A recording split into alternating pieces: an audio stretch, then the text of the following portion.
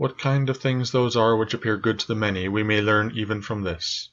For if any man should conceive certain things as being really good, such as prudence, temperance, justice, fortitude, he would not, after having first conceived these, endure to listen to anything which should not be in harmony with what is really good.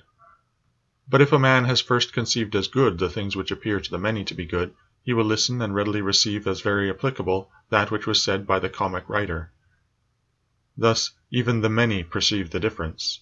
For were it not so, this saying would not offend and would not be rejected in the first case, while we receive it when it is said of wealth, and of the means which further luxury and fame, as said fitly and wittily.